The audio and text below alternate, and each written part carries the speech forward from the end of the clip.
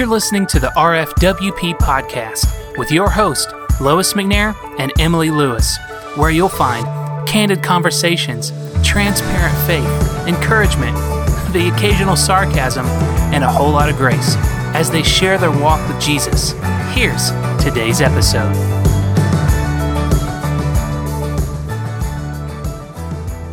Hi there, friends. Welcome to this week's episode of the RFWP. Hi, Lois. Hi, Emily. I'm so tickled because I'm sitting here and just watched you literally put a pink highlighter in your hair to hold it up while we recorded. I put a knot in my hair for a bun and stuck it through. Yeah, and then you found your rubber band. Yeah, then I found my rubber band. I'm like, no, pink highlighter looks better. It's working. I just feel like, I needed to get my hair up because we were just talking about some stuff that I guess got me fired up. Yeah. Hot around the collar, so to speak. Yeah. But first, I'd love to share this week's quote. Oh, you have a quote of the week this week? I do. Yay. When we get to heaven and ask Moses what it was like to part the Red Sea, or ask David what it was like to slay Goliath, they will turn to us and ask, what was it like to have the Holy Spirit himself living inside of you? Isn't that cool? That's cool and also convicting at the same time. What a privilege we have. That's Yeah. incredible. Yeah. We're talking about like two major events in their lives. I mean, obviously God was with them and the presence of the Spirit was around them. But yeah, that really makes you think like I have the Holy Spirit living inside of me on a daily basis. And how often do I tap into that, just really let him help me walk out my day instead of walking around looking for that David and Goliath moment or the parting of the Red Sea moment when it should just be that daily. Wow, that's good. I think you need to read it one more time. All right.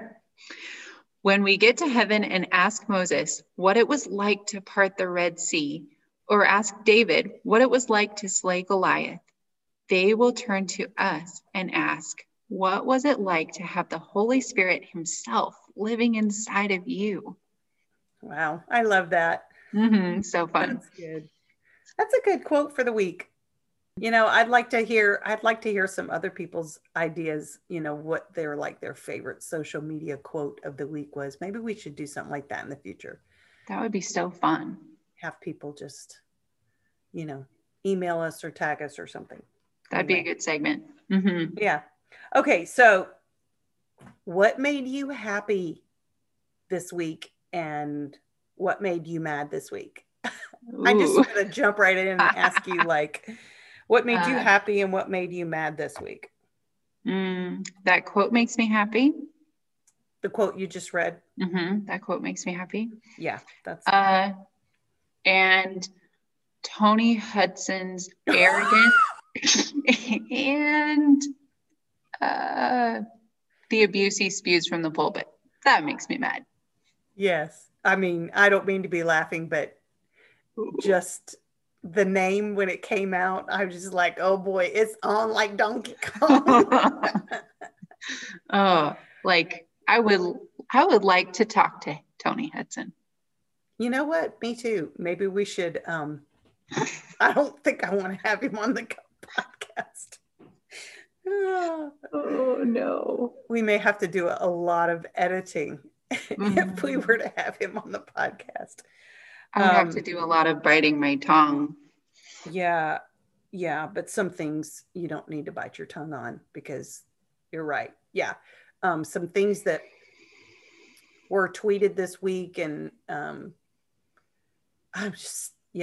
with you.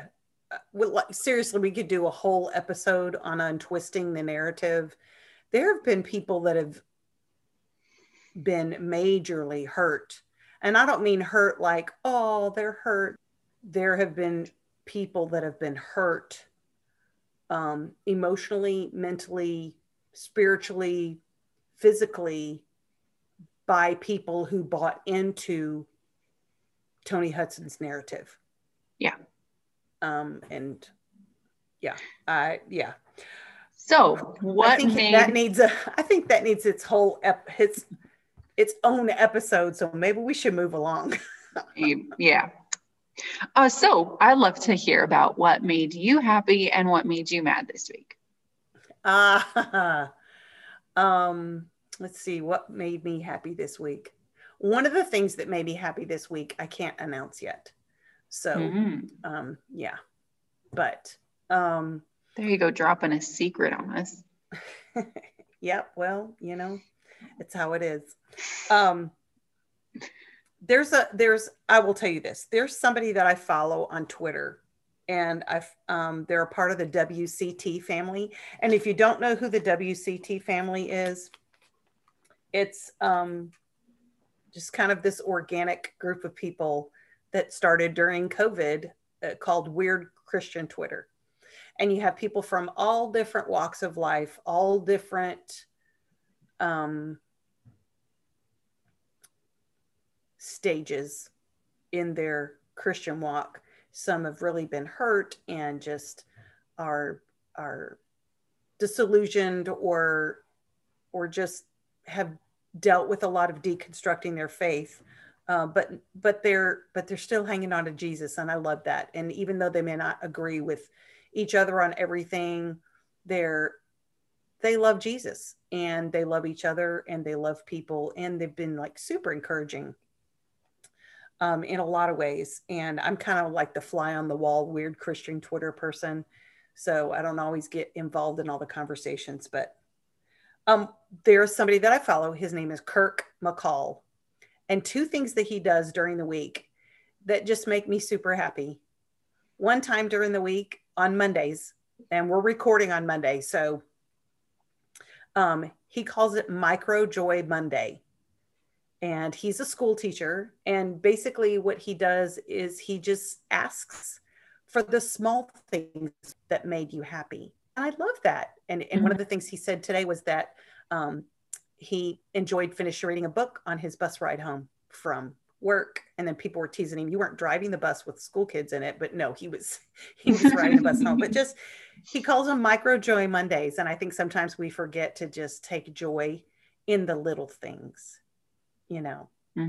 So anyway, Kirk McCall, he's always encouraging. And then one day a week, he posts a picture of a handwritten notebook journal with the date on it. And he's like, what can I be praying for you about? And he's legit, like, people send him prayer requests and he's writing them in that notebook and praying for people during the week. So that makes me happy.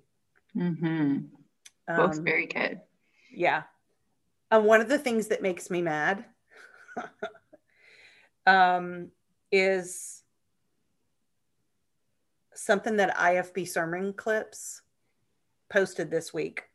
And they posted a video of a Sunday morning message, you know, the whole Andrew Cuomo debacle that's going on right now. And several women have come out about sexual harassment. And the other thing, I think the thing that really got me hot under the collar this week and what made me mad was a clip that I saw from IFB Sermon Clips.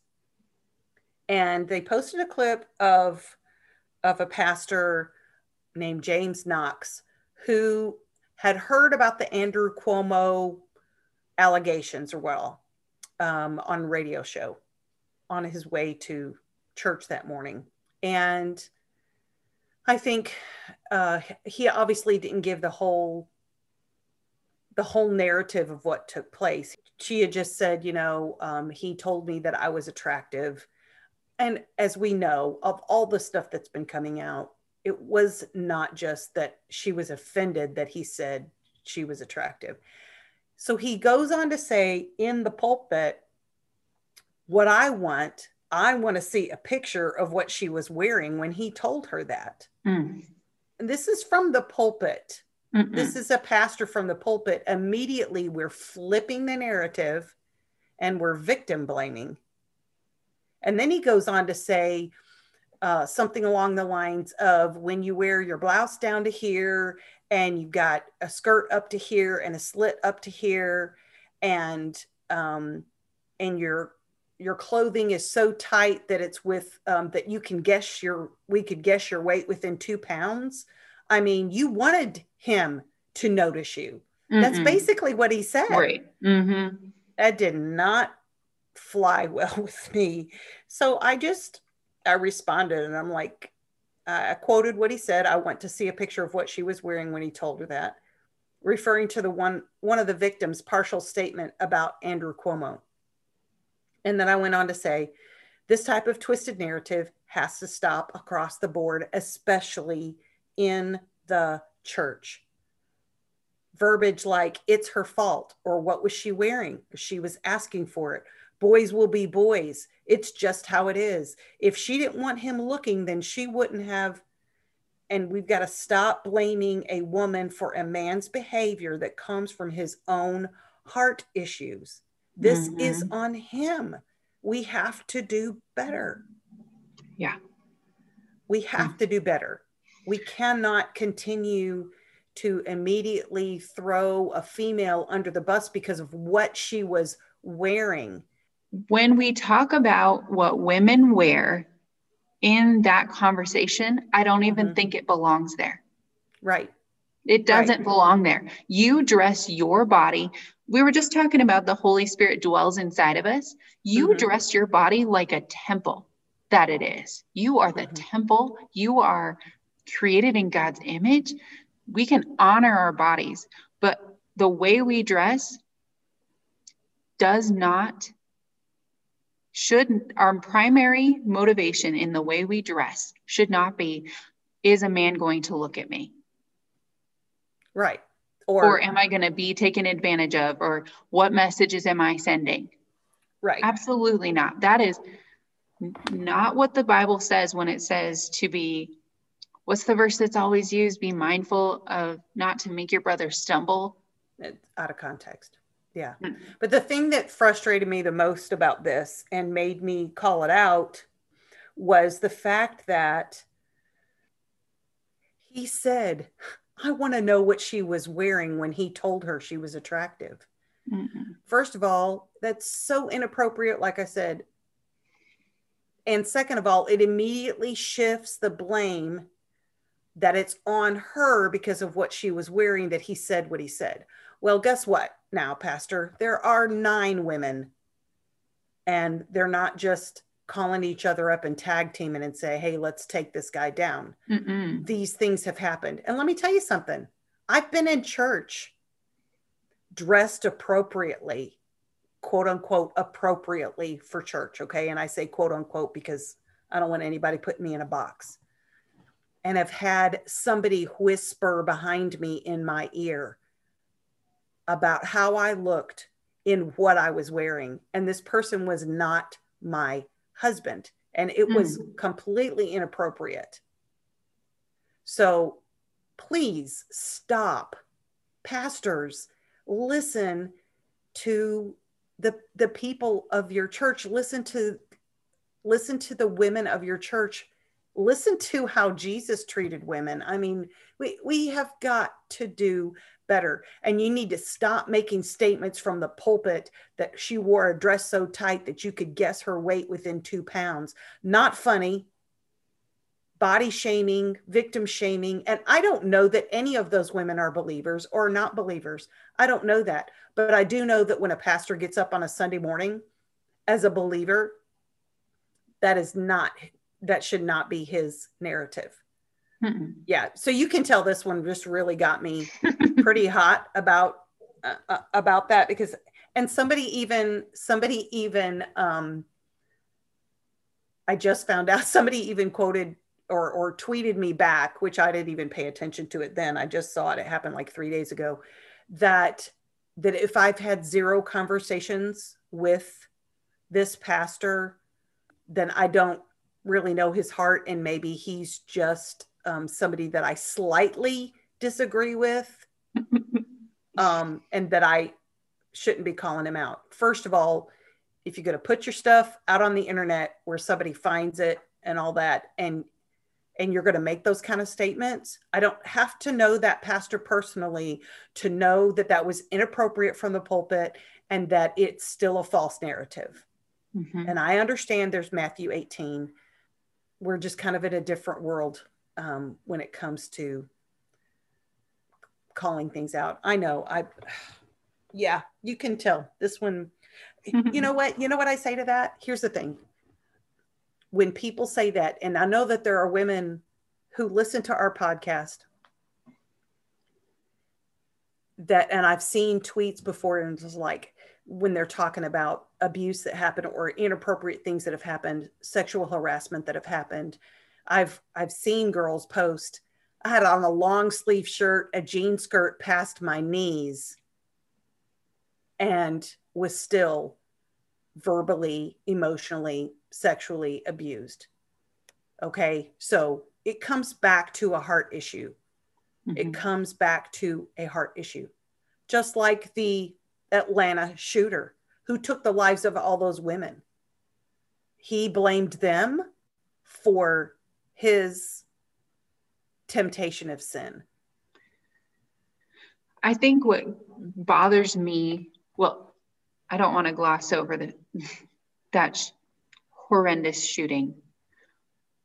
Horrible, horrible, horrible. But why can't we move past defending abusers like Cuomo in this specific case? Why can't we just let him hold the responsibility for his wrongdoing? Right. I'm so sick of it being that the conversation always turns towards it's the woman's fault. Yeah. And that's exactly what this pastor was doing from the pulpit on a Sunday morning.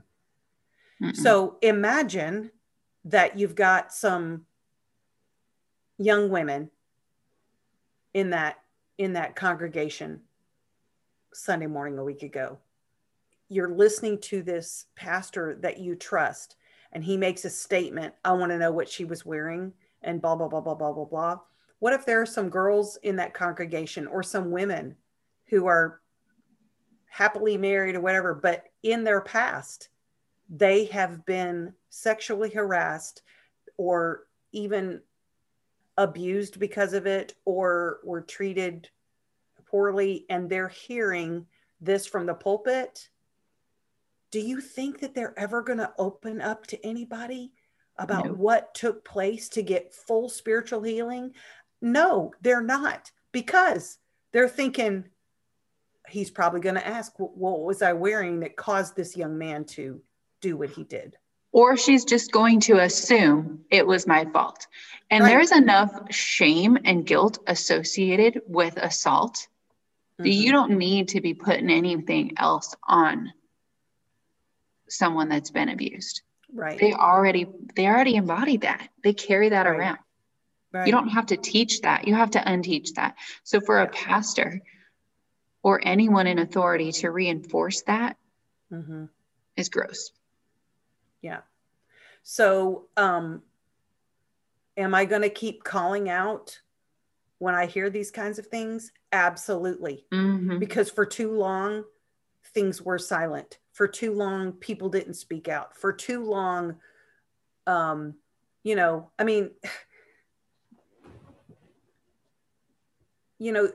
we could name several right now. For too long, people did not speak out, and I cannot even begin to imagine how many thousands of women over the years were never able to tell anybody the truth because they didn't think anybody would believe them or listen. Mm-hmm. Yeah. And even people in recent, just this past year, one of the victims of Ravi Zacharias, she tried to tell people the truth and nobody wanted to listen. And it wreaked havoc on her life. And so many after her. And so many after her, and so many before her. Absolutely. So many after her, so many before her. I mean, look at Rachel Denhollander stepping up. We're talking 150 plus victims, if my numbers are correct, from Larry Nassar. You know, we have to do better. And then when somebody calls somebody out, well, you should talk to them privately about that. No, you shouldn't. Not if you're going to, if somebody's going to speak publicly about it and verbally use the pulpit. And he's not the only one. We've heard this kind of junk for years. So if you're going to use the pulpit and you're going to put it on the internet, you're going to get called out. It's just how it should be, because too many women that are still in some of these churches think that this is the right way. This is the way that it should be. This is what we should be hearing from the pulpit. And it's not. And it's got to stop. Yep. Wow. That was a long, what made me mad this week? Maybe I need to get back to talking about Kirk McCall and how happy he makes me when he asks for prayer requests and when he talks about Micro Joy Monday. Maybe we should have started with the bad news and then the good news. But seriously, that's an important thing, I think, for women to hear. We didn't intend to go there this week. No. But they need to hear that it's not your fault. Mm-hmm. You can let go of the shame. Yeah. Mm. It's another part of untwisting the narrative. Yeah. You know, we've started talking about that lately, untwisting the narrative. And this is one of those narratives that needs to be untwisted. This is one of those narratives that needs to have a new narrative spoken. Please. Out. And this is a cultural thing, and it's been going on for thousands of years, honestly. Because when Jesus came to die for our sins, when he came to be born and to grow as a young man and be 100% man and 100% God on the earth, he came in and he broke up all kind of narratives that have been spoken about a lot of things, not just women. Mm-hmm. But yes, he did speak up against the narrative of women. I read a quote this week by, I think she's a blogger, but her name is Debbie McDaniel. And she wrote this. She said, Jesus showed great respect and care for women. He broke the barriers of social expectations. He tore down the walls of injustice and prejudice. He came to heal, forgive, and set free. Mm. Isn't that good? That's really good. You should read that again. Okay, so this is by Debbie McDaniel. Jesus showed great respect and care for women. He broke the barriers of social expectations. He tore down the walls of injustice and prejudice. He came to heal, forgive, and set free. Mm. And I love that, because in opposition of that, you know, the verse that says, and Satan came to kill, steal, and destroy another version, and closer to, from my understanding, closer to the original, that Satan came to steal, kill, and annihilate. Mm. And Jesus came to heal, forgive, and set free. Mm. That's amazing. Yeah. So I have one more thing on our happy list. Oh, please make me happy. We have a giveaway this week. We have a giveaway. We've started giveaways. It's going to be so fun. Oh, I'm excited. This is a bundle of joy. There you go. It's a journal bundle from a friend of mine who has a company called Scripture Flips. Mm-hmm. And she makes these small, like notebook size, smaller than a notebook. It can go on your keychain, but big So enough. it's like a wallet, like a little wallet size. Yeah. And inside, each one is themed, and inside there's different verses that correlate with the title of the specific scripture flip. So tell me like what's an example of a theme that's going to have scriptures in it? Yeah. So the one that we get to give away this week is beloved. He calls me beloved. And inside are just verses of assurance of how loved and how valuable and how beloved you are. They make them with a pin, so you can put them on your purse, you can put them on your keychain, you can take them to work and leave it on your desk. And so you can have that reminder always and flip through it and just read and bathe in the truth of who you are and who God calls you. She has several different themes, but the one that we're giving away this week is called Beloved. So right. What else comes with that scripture flip card? The wallet size scripture flip, and then a journal to go with it that is also beloved, and it has some verses throughout the journal. And then for fun, we are also going to throw in a copy of Carrie Schmidt's Real Christianity. Oh, that's giveaway. The one that you have talked to me about so much. I have not read it yet, and I am looking forward to reading it as soon as I get read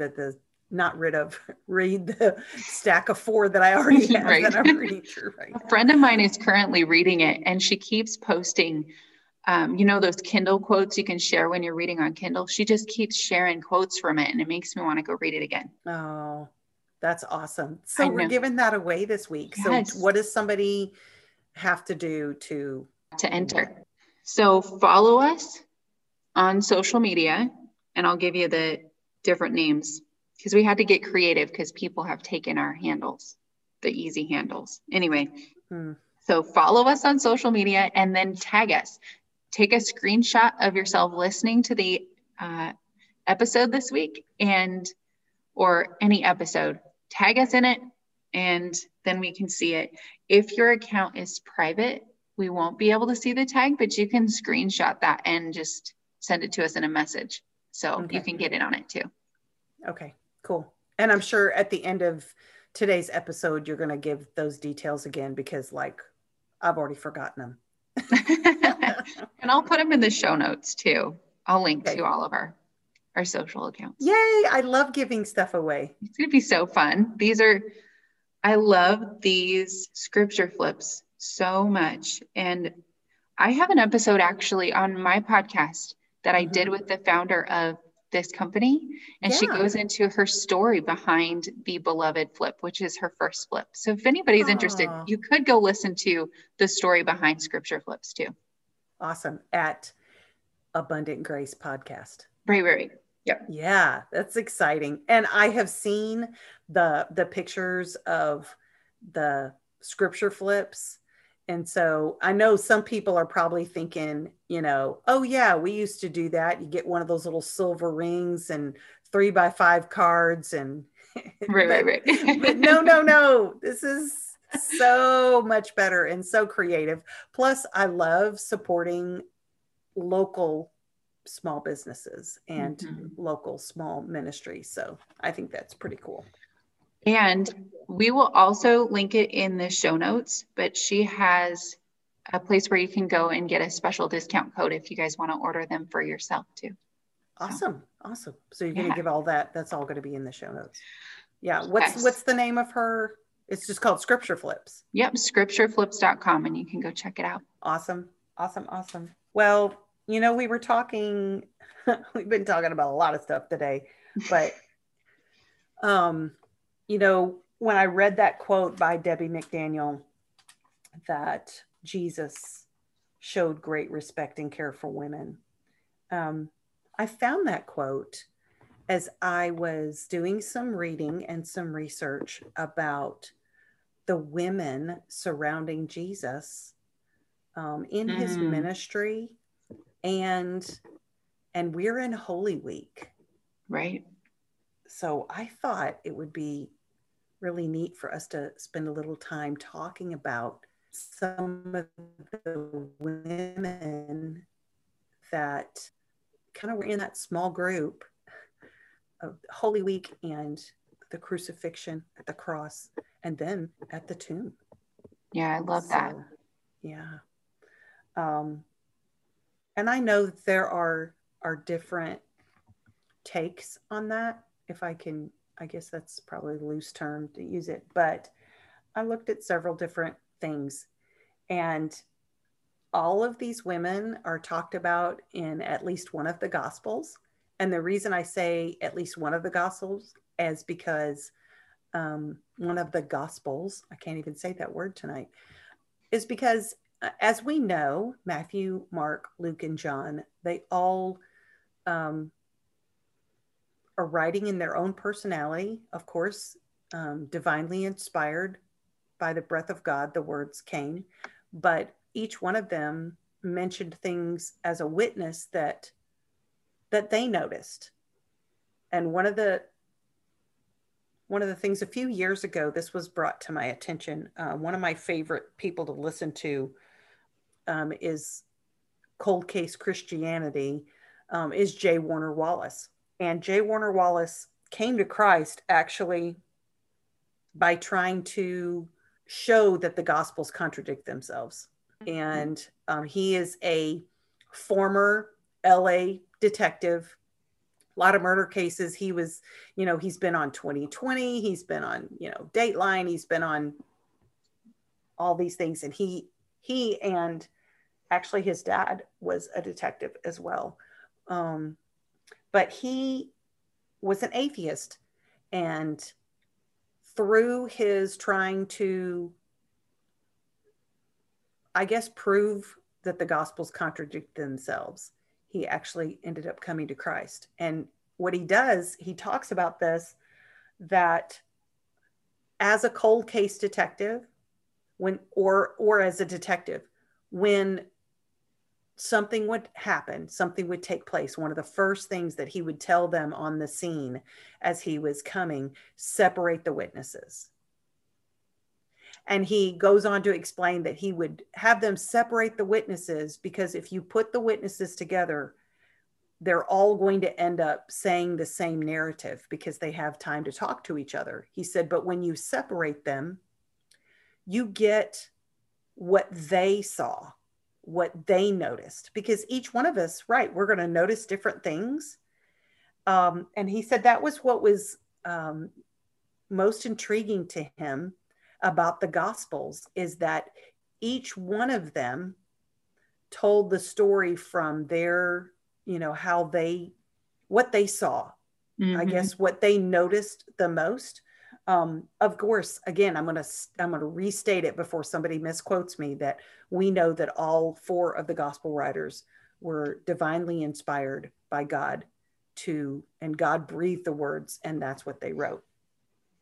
But I say that because not every woman that I'm going to mention is mentioned in all four gospels, but it kind of goes back and forth. So the first woman her name was Joanna. She was a follower of Christ's ministry. Several scholars have written that she provided financially for the ministry. That's really cool. That's cool, and something I did not know. Mm-mm. Now, she wasn't the sole provider financially for the ministry. There were many others. A woman named Susanna was also a financial provider, but I thought, that's super cool. So if you want to look at Luke chapter 24 and verse 10. Mary Magdalene, Joanna, Mary the mother of James, and the other women with them were telling the apostles these things. And this is when they were returning from the tomb. Right. So she's mentioned there. She's also mentioned in Luke chapter 8, verse 3. But Joanna is the wife of, and I'm not sure how to pronounce her husband's name, but it looks like it's Chuza. And again, she was a follower of Christ. She was in the group that followed him, that helped with the ministry. I'm sure that they helped provide meals and take care of things, but she also helped provide financially for the ministry. What does Luke 8:3 tell us about Joanna? That's where it says that she contributed. Yeah. So I'm going to start in 8:2. 8:1.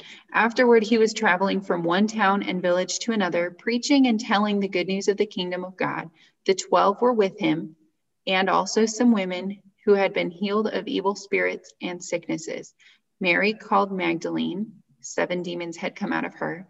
Joanna, the wife of Chuza, Herod's steward. Susanna, and many others who were supporting them from their possessions. That's awesome. Isn't it funny? It's not like what you just said was just hearsay from another historian. That's in the Bible. Right. Like straight out of it. And none of us, how many times have you read your Bible through? Because I've read my Bible through a lot. Like the duty through the checklist, you know, like 10 veggies a day. And I missed that. Totally. Cool. Yeah, me too. Me too. You were like straight out of the Bible, and I couldn't help but think like straight out of Compton. I'm like straight out of the Bible. And then the second woman you've already mentioned, Mary Magdalene from Magdala. She was a Galilean woman. And Magdala is on the west bank of the Sea of Galilee. And she did have 7 demons. And you just read about her in Luke 8:2-3. But there are actually many, many verses where Mary Magdalene is mentioned. And of course, we can't look them all. I mean, we can't read them all tonight, but you could look at Mark 16:9, Matthew 27:57, 27:61, 28:1, Mark 15:40 and 47, John chapter 19, verse 25, Mark chapter 16, verse 1, John chapter 20, verse 1. You know, and then we've already read Luke 24:10, where she's mentioned as well. Let's look at Mark chapter 15. And let's look at verses 40 and 47. This is talking about Jesus on the cross. And there were also women watching from a distance. Among them were Mary Magdalene, Mary, the mother of James the younger, and of Joseph, and Salome. And then verse 47, this is when Jesus is put in the tomb. Mary Magdalene and Mary, the mother of Jesus, were watching where he was laid. You know what I'm hearing in those verses, that they stayed. They were with Jesus in his ministry. I'm going to go ahead and name the other women, and then we can talk a little bit more about that narrative. So Joanna, we've already mentioned. Mary Magdalene, she was a follower of Jesus after he healed her from her demons. She was there at the crucifixion. She was there at the burial. And then, as we know, she had the phenomenal privilege of being the first to see him alive. I just love the beauty of that. So you've got Joanna, Mary Magdalene, Mary, the mother of Jesus, who was the widow of Joseph. Joseph had already passed away at that point. Mary, the mother of James and Joseph, that you just mentioned. And then Mary, Jesus's aunt. So the reason that we believe that she was Jesus's aunt, she was married to Joseph's brother. And I don't know how to say his name, but I'm going to say Clopas, because that's Clopas. And I'm sure that there's somebody that can correct me on that. And I would be fine with that, because I like things to be pronounced correctly. But so basically Jesus's aunt. And then you have Salome, or Salome, as some say. She was the mother of James and John. We believe that James and John there were the sons of Zebedee. So she was married to Zebedee. Again, one of Jesus' female followers in Galilee. And we can hear about her in Mark chapter 15, verse 40, again, one of the many passages that talks about all of these women. But the thing that I find to me, one of the most beautiful things is all of these women at some point began to follow Jesus. Mm. And not just, not just in the background. I mean, they were an integral part of his ministry. And several scholars even talk about Salome, as a female disciple. And we know that there were many women. We know that there were his closest 12, but then there were many women in the group that traveled and followed him in his ministry. You mentioning they started following him at some point, just stuff that I don't think about. Slowing down and reading through our Bibles. Why? They were healed of sickness and possessed with devils. And right. Maybe they even came to him for that physical healing and said, wait a second, I'm not just getting freedom from the bondage of whatever was holding me back. There's something about this man that he's not just a healer. Like what made them go, wait a second, I want to stick with this guy. Let's hear some more. And then willing to risk their lives for him and really believing. Yeah. And when you say risk their lives, one of the authors that I read this week, that at Jesus' crucifixion, when the disciples fled and hid because they were afraid for their lives, one of the authors said, don't mistake the fact that the women were any less vulnerable to persecution because they were followers of Christ. He said that culturally during that time, the Romans would not have had any issue. And I want to research this more, but he said the Romans wouldn't have had any issue persecuting any of those women or crucifying them just because they were female.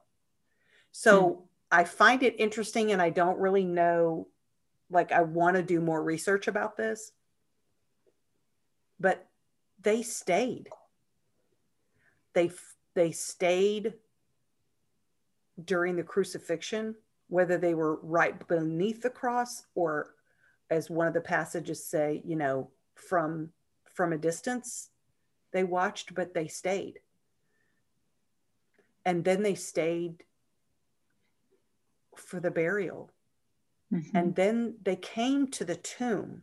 Scripture tells us that Salome and the other women prepared spices. So culturally, they were preparing spices and to bring to the tomb that morning. And it's empty. Because even on the way there, they're having discussion about how are we going to move this big old stone? Because it's just us. And then they get there and the stone's already moved. I know I'm jumping ahead of the story, but we already know what quote unquote Sunday's going to look like. Right. But I find it extremely interesting that in all of the Gospels, it talks about these beautiful women that were followers of Jesus, and they also contributed to his ministry. They contributed to his ministry by their service. They contributed to his ministry financially with their possessions. You even think about Mary of Bethany. There is still a little bit, different scholars talk about the different Mary, or maybe it was Martha and Mary the sister that, but a lot of people think it was Mary Magdalene that broke the alabaster box and washed his feet with their hair, and the disciples got upset and said, hey, that could have been sold and given to the poor. And Jesus said, but she chose the best thing. And I'm like, okay, so where did she get this alabaster box with expensive perfume in it? So there was sacrificial giving from these women. And I just think it's just the beauty of what Jesus came to do. All of the women that are there, it's interesting, it's inspiring to me, the faith that they had to follow Jesus the way that they did, to support Jesus the way that they did. Mm-hmm. And, going back just a minute, we know how the story ends, like you said. They didn't. And last year I was introduced to a way of celebrating Easter to where from Friday and Saturday, and I think somebody, depends on how you want to celebrate it, but for a few days leading up to Easter, you don't open the curtains in your house. Just to remember, kind of like a Lent season. Sure. Where you're remembering how dark that time was. And the disciples of Jesus, the men and the women, were in hiding and scared because their friend and their leader and the one that they believed in was dead. Yeah. Yeah. That was the end of their hope. Right. And I think it was probably, I don't know, probably 15, 16 years ago that I attended a Maundy Thursday service and then a Friday service. And we don't like to sit in those spaces. We don't like to sit in those spaces of grief. But I think it's important for us to sit in those spaces of grief and realize what the disciples were going through. But for you and me, of course, being women, I focus on, like you said, what these women were going through. And some of these women were in this group because they had experienced life-changing healing from Christ. And they had been made to feel. One of the authors that I read this week actually used a terminology that we used in a few episodes ago when women are feeling less than. She actually used that in quotes, that culturally women were made to feel less than, and Jesus came to break that. Think about it. Why would Jesus go out of his way to go and sit at the well for the Samaritan woman? He's breaking those prejudices. He's breaking those stereotypes and bringing back honor for women, the women he cared for. But we don't like to sit in that grief. We like to just, let's get to Sunday. Let's get to Sunday. Let's get to that, But all of these women, not only we're following Jesus, like right at the end of Jesus' ministry is when, and I just learned this recently, chronologically, is when he brought salvation to Zacchaeus's house, like the culmination of like even Zacchaeus, who was very much hated. And, he was the chief of tax collectors. So really everybody hated him. And he was still seeking Jesus, and Jesus brought salvation to his house. That was right before he was entering into Jerusalem for Holy Week, what is we now know as Holy Week. Sure. And then we have yesterday, what we call Palm Sunday. And people are shouting Hosanna saying, save now. Hosanna means save now. And you and I were just talking about this earlier. They thought he was coming to overthrow the Roman government. Like, we finally have our king. He's here. But Right. He didn't come in on a war horse. Because they were looking for that physical deliverance. Mm. And Aren't we? Yes. Man, don't we? Oh. A friend of mine brought up in a video he did this week that Jesus, shortly after that, he looked out over Jerusalem, and you remember he weeps over them. Mm-hmm. How I would have gathered you like a hen gathers her chicks. Mm. He wanted so much more for them. He wanted true abiding peace for them. And he wanted to give them peace from their sins and victory through the cross and through other means that they could not, that was so much bigger than a physical deliverance from Rome, that was so much harder to grasp. Yeah. Yeah. But it made Jesus weep over it. Right. And I think that, here we are thousands of years later, and I think a lot of times we're still looking for that physical deliverance. And that's why, I'm just going to throw this in there, that's why sometimes we attach ourselves to entities, whether it's politics or whatever, to be that salvation, that physical deliverance of salvation. And we're missing that it's all about Jesus. That's He good. He has a much bigger plan. He has a much bigger plan for us. He had a much bigger plan then. He didn't come like they expected him to come. Our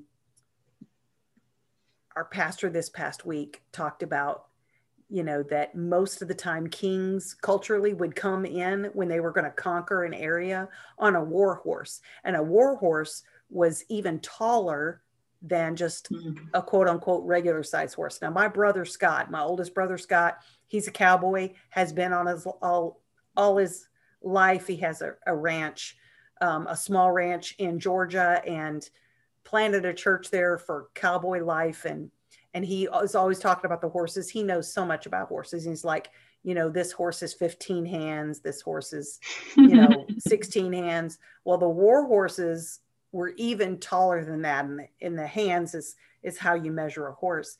But Jesus didn't come in on a war horse. He didn't even come in on a regular horse. And he didn't come in on a donkey. He came in on the colt of a donkey, like the lowest. It makes me think of another book that's on my list to read, Dane Ortland's Gentle and Lowly. He came in on the lowest animal, and here we have palm branches being waved. And I would like to think that if I had been there, that I would have made the connection of him coming in on a lonely colt, that I would have remembered Isaiah's words or Zechariah's words. I can't remember which one it was at this point that talks about Jesus riding in on a colt. I would like to think that I would go, oh, he's coming for a different reason.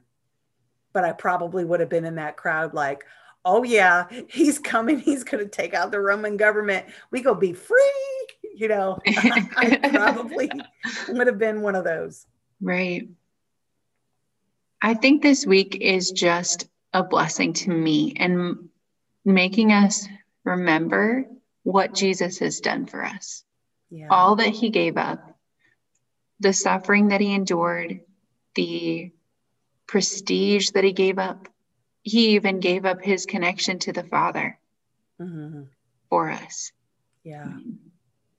You see him just weeping and asking God not to forsake him. And on the cross, he says, why have you forsaken me? Right. And that is the treasure that we've been given in the resurrection. Yes, we will have new life, and we get right now. We're still waiting for the redemption of our body, and we are still waiting to see Jesus face to face. But right now, we have been given that gift of the relationship with our Father. Absolutely. And that is incredible. Yeah, I hear people, well, I just can't wait for Jesus to come back. And sure, I can't wait for Jesus to come back as well. But he also left us with, I came to give you life and to give it abundantly. Like we have the Holy Spirit living inside of us. I don't want to be that person that walks up to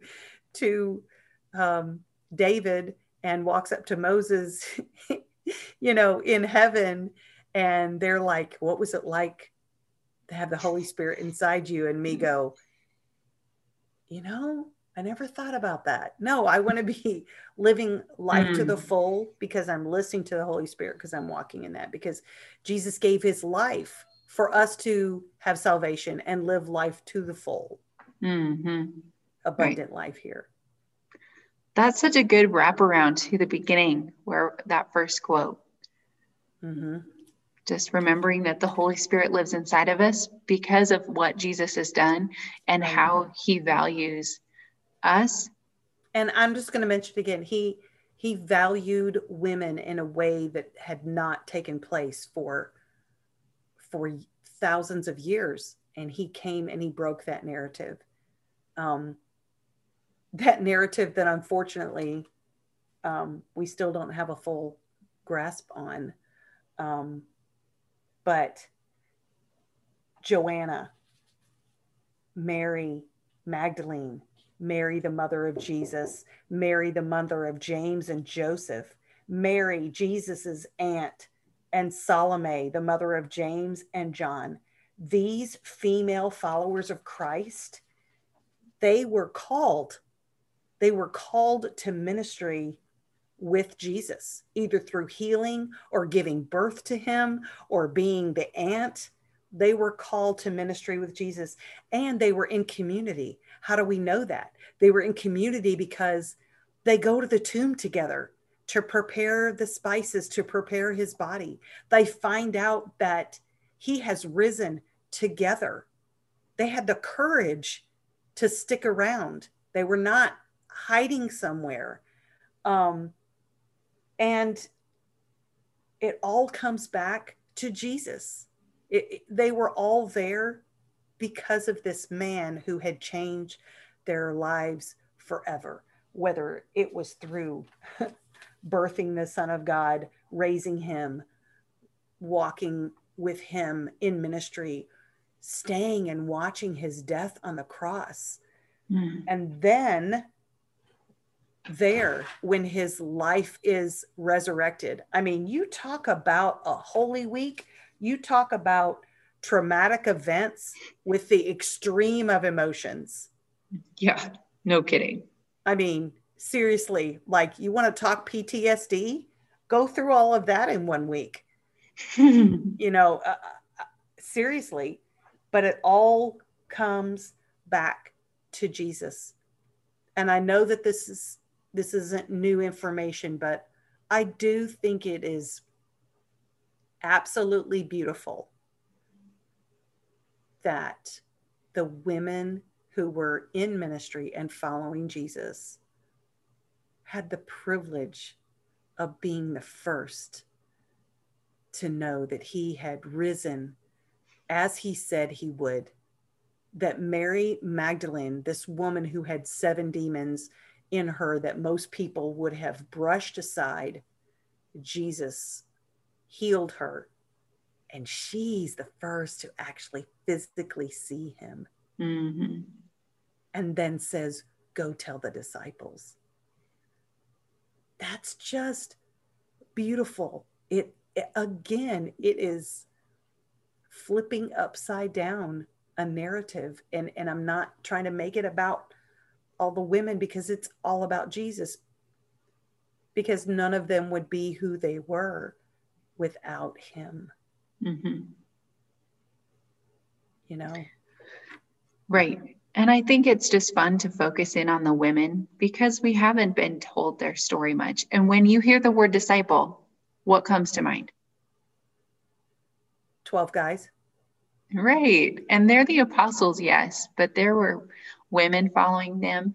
Yeah. There were many disciples, many disciples. Right. Yep. Female and male. Yeah. Right.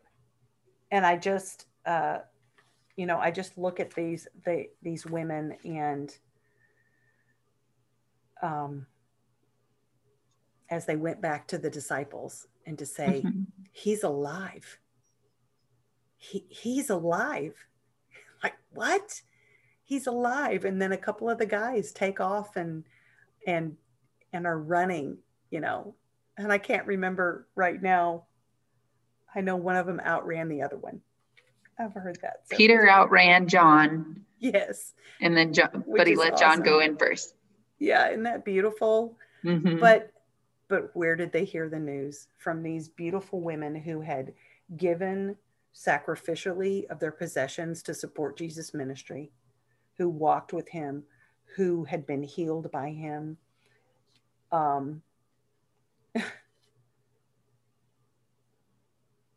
And then Jesus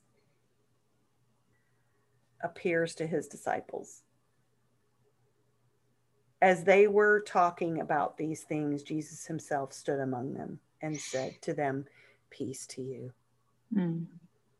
But they were startled and frightened and thought they saw a spirit. He said, "Why are you troubled? And why do doubts arise in your hearts? See my hands and my feet, that it is I myself. Touch me and see. For a spirit does not have flesh and bones, as you see that I have." And when he had said this, he showed them his hands and his feet. Mm-hmm. It's all about Jesus. Amen. Everything.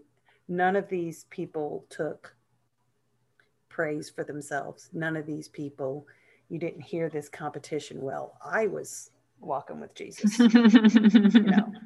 I mean, the disciples do have a little bit of argument about who's going to sit near him, and he lovingly puts them in their place. But like you said, women were obviously valuable because Jesus disrupted those narratives of the culture of the day. Mm-hmm.